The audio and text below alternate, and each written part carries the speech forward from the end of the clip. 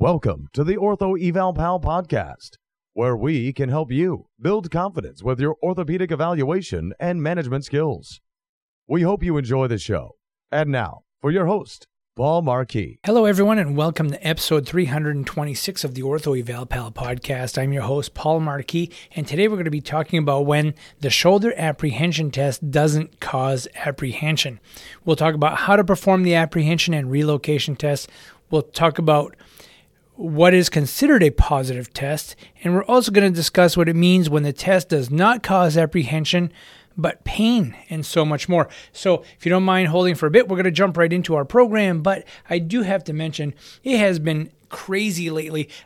Super busy with my work, with podcasting, YouTubing, and whatnot. And on top of that, we are right in the middle of working on our online blood flow restriction training course, which is going to be awesome for all those of you who have wanted to come to our courses but have not been able to do it live, or maybe don't have access or don't live close by. You are going to be able to have that opportunity really soon to take this course online, and it's going to be super comprehensive, going from the history of BFR, where it came from, how we utilize it. There's going to be practical application. We're going to be talking about all the different types of devices out there. It's a very non-biased course, so you're going to get a lot of muscle physiology. Also going to be talking about BFR physiology, and it'll be a nice loaded course. You're going to get everything you want out of it. So that will be coming soon, so stay tuned. So I know I've discussed the apprehension test and relocation test and shoulder release test before. What I want to do today is add a little pearl to these tests when you're doing them. So the first thing I want to mention is when you do a special test, which oftentimes is just a selective tissue tension test, right?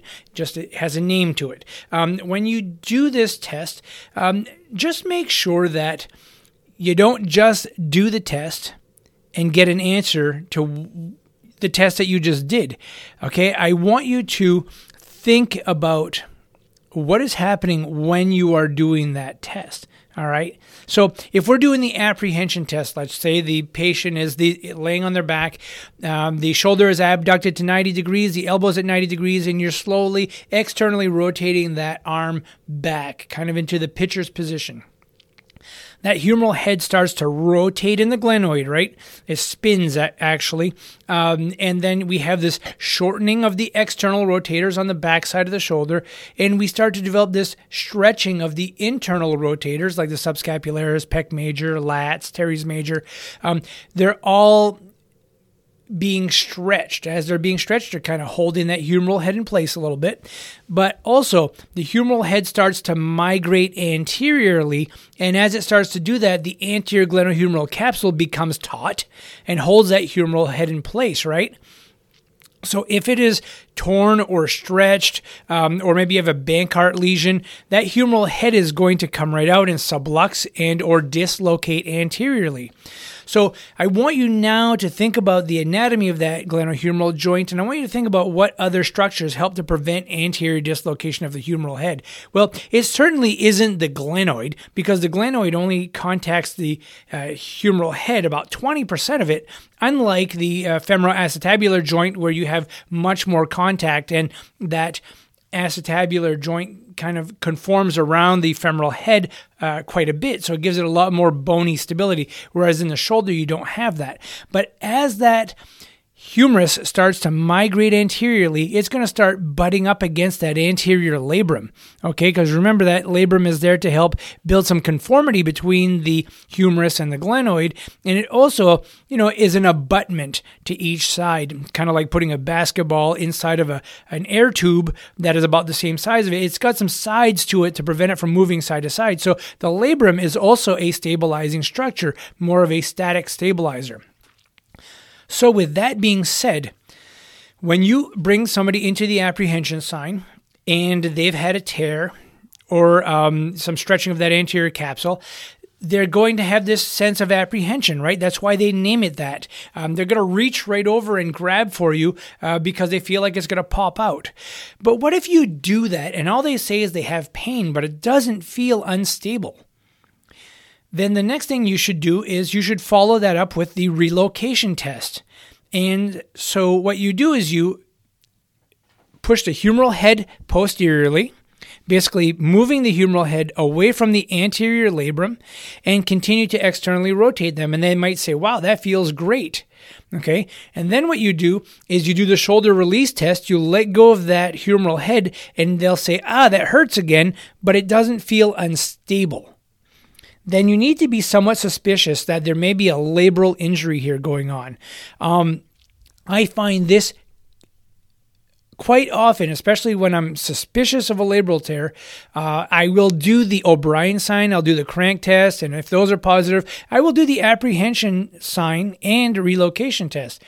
If I do that and that pain level goes away when I do the relocation test, I have to then be somewhat suspicious of a labral injury. So I want you to think about that when you are doing the apprehension sign, the relocation test, or the shoulder release test, that just because they are not feeling apprehensive doesn't mean you can't utilize that particular test or position to identify something else.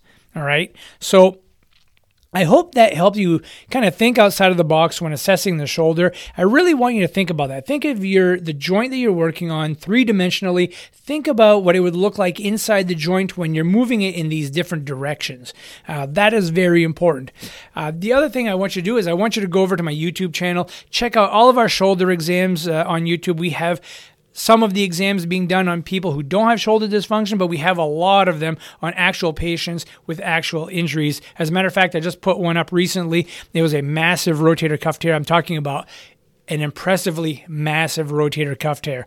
And I do a little talk about what that is, what we're going to do about it, how we're going to help this person. And, we can't obviously cure a lot of these things or some of them, but we can certainly send people in the right direction. That's what I like to help you do, is not just treat people, but help to manage them. So, and the other thing, don't forget, if you're listening to this before February 15, 2024, and you are going to CSM Boston, be sure to stop by and visit Dr. Susie Lachowski and myself at booth 9080.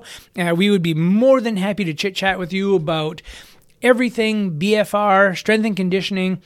We'll talk about orthopedics. Whatever questions you have, I'd be more than happy to try to answer those for you. I would just love to meet you anyway, and thank you for being such a great listener. With that being said, be kind to each other and take care. We hope you've enjoyed the show. For some more awesome content, go to orthoevalpal.com.